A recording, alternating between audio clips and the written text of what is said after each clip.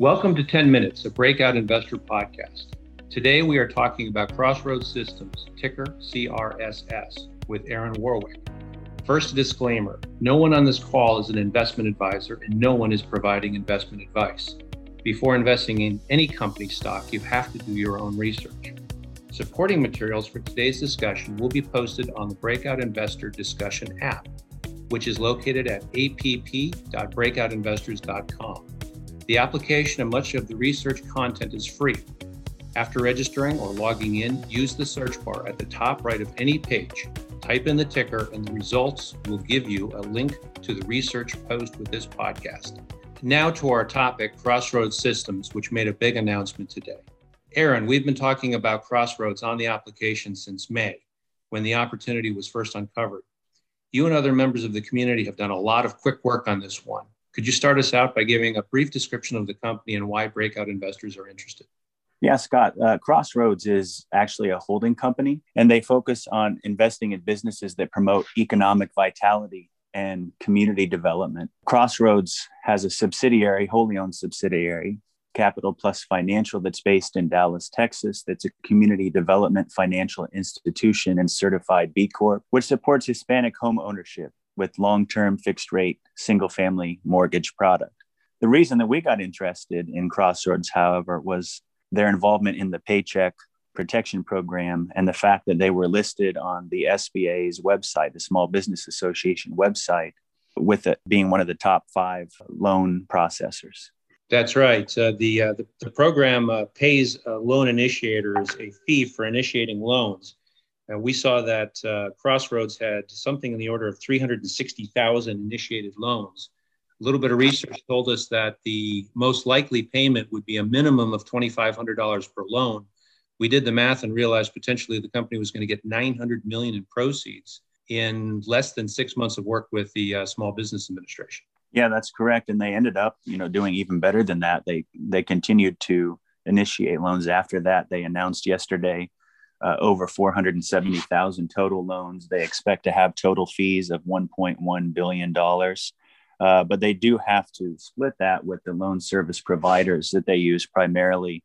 That was Blue Acorn for most of the time that this program existed. And that's where we get into a little bit where we had some disappointment in terms of their operating margin. All right. So the company announced with a press release yesterday what everyone was waiting for, which is what's the impact for the company going to be. And you had a call earlier today with the IR firm and asked a few questions and have updated your models and your expectations for the stock. Yeah, that's correct. And like I said, it was a little bit disappointed with the operating margin. Came in about 32%. That factors in the split that they have with the loan service providers. But it's still very bullish for the company and even for the stock price where it is right now. And so going back through my model, updating it for what, after speaking with investor relations, I still think that the stock is worth, roughly $60 per share or more, and confirmed that we should expect that Crossroads will have probably $50 a share more in cash on their balance sheet once they actually earn all of this money, once they receive all of the money from the SBA. Do you have any visibility on when that's going to be? Is it going to be next quarter, or is it going to be later in the year? Is it going to be next year? Yeah, it sounds like primarily that'll happen in this quarter, the current quarter that we're in now. So, obviously their quarter that they just reported was a little behind. It was through April 30th. So I get the impression it'll probably be in the July 31st quarter for them that they'll get most, if not all of the remaining fees that they mentioned they would get, again, $1.1 billion. And then in terms of, I think the reason that the stock is probably discounted, or at least by my estimation is discounted, is because of uncertainty as to what the company will do with that cash. Yeah. How is the company going to resolve that uncertainty? Well, my impression from speaking with IR is that we should find out in the next 2 to 3 weeks or so.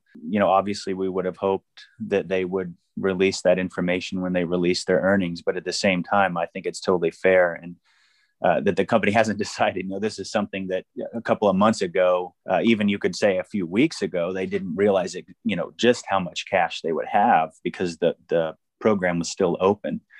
So, I think it's fair to give them another couple of weeks to figure out what they're going to do with the money. And my impression is there'll probably be a couple of things that they do with the money. Number one, they'll probably keep some of it on hand. Number two, the company has already publicly talked about an acquisition that they're looking to make that would be in that same space, that CDFI space. They're not going to expand beyond that. I don't get the impression from talking to IR. And there may be some other companies they had their eye on, and I think they're just going to kind of see what the market dictates.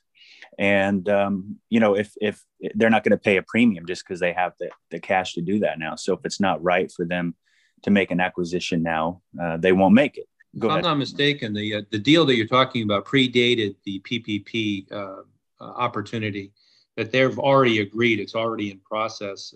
Do I remember right that it was $26 million that they're going to pay to buy this bank? Yeah, I don't remember the exact dollar amount, but it's very insignificant compared to the cash that they're going to have on hand now, which I estimate to be just over $300 million right. from the PPP program. Plus, they had a couple $1 million of cash before that. But I do get the impression as well. So in addition to that, they're certainly not going to use the $300 million to make acquisitions, all at this time. As I said, I expect them to keep some of it for, potential acquisitions, strategic alternatives, as companies like to say. I do expect them to use it for this acquisition that we talked about, that they had talked about before the PPP program. And then I'm also expecting probably a special dividend or some way that they're going to return some of this cash to shareholders.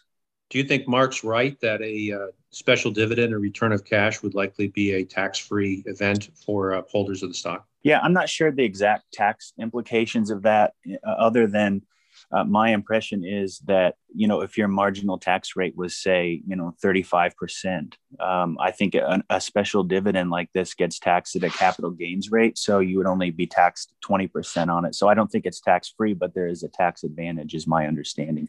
You'd be taxed at the capital gains rate versus your marginal rate. So that could be significant for some of the big investors in the stock. All right, so let's review. The company's going to get about $1.1 billion in net proceeds from the government. After provision for the expenses, their expenses, Blue Acorn's expenses, you see them netting after tax somewhere in the neighborhood of $300 million. The company has a $285 million market cap today, so it's clearly undervalued. Within the next 2 weeks, the company's likely going to issue a letter. The letter is likely to say the company is going to do three things. It's probably going to invest in its existing business. It might do an acquisition or two. It'll hold a little bit of cash just as a resource for future opportunity. And then whatever's left, your expectation is that they will issue in a special dividend. Yeah, that's a good summary. The only thing I would add is not only is the stock currently, and I think it was trading about $48.50 when we started this podcast, but not only what you said in terms of the discount on the cash, but also that's giving no value to their underlying fundamental business, which prior to the SBA notifying that Capital Plus Financial was one of the top 5 loan initiators, they had a market cap of over $58 million. And that had been consistent for quite some time. In addition to that, their fundamental business, their underlying business of home loans in the Dallas area, the Dallas real estate market, like many markets across the U.S. in real estate, has been on fire. And so I get the impression that business is doing very well. So, I think we need to add that back in to the calculation as well. Not only is the cash discounted, but you're giving absolutely no value to their fundamental business. That's a good point. The press release they issued yesterday, which is available on the Breakout Investors platform at app.breakoutinvestors.com, they really emphasized the strength of their underlying business, that they have been making money on their loans, they've been making money on the properties, and that they own quite a few properties, which is seeing appreciation. So the business, with the additional investment that they're going to make in it, is almost certainly, especially with the much greater exposure that the marketplace has. And that exposure, at least in my mind, gives a view to potential future opportunities along these same lines. I don't know that there's going to be another PPP program, but the government could easily tap into this network, which has been established, and do programs in the future that could benefit Crossroads. The whole point being, after all of this, the underlying business is probably worth more than $58 million. That plus all of the cash, we see the company trading at a $285 million valuation today is being undervalued by at least 20%, probably more. Yeah, I have them, from the $48.50 range, I have 25% return from there, having them close to $60.50 a share.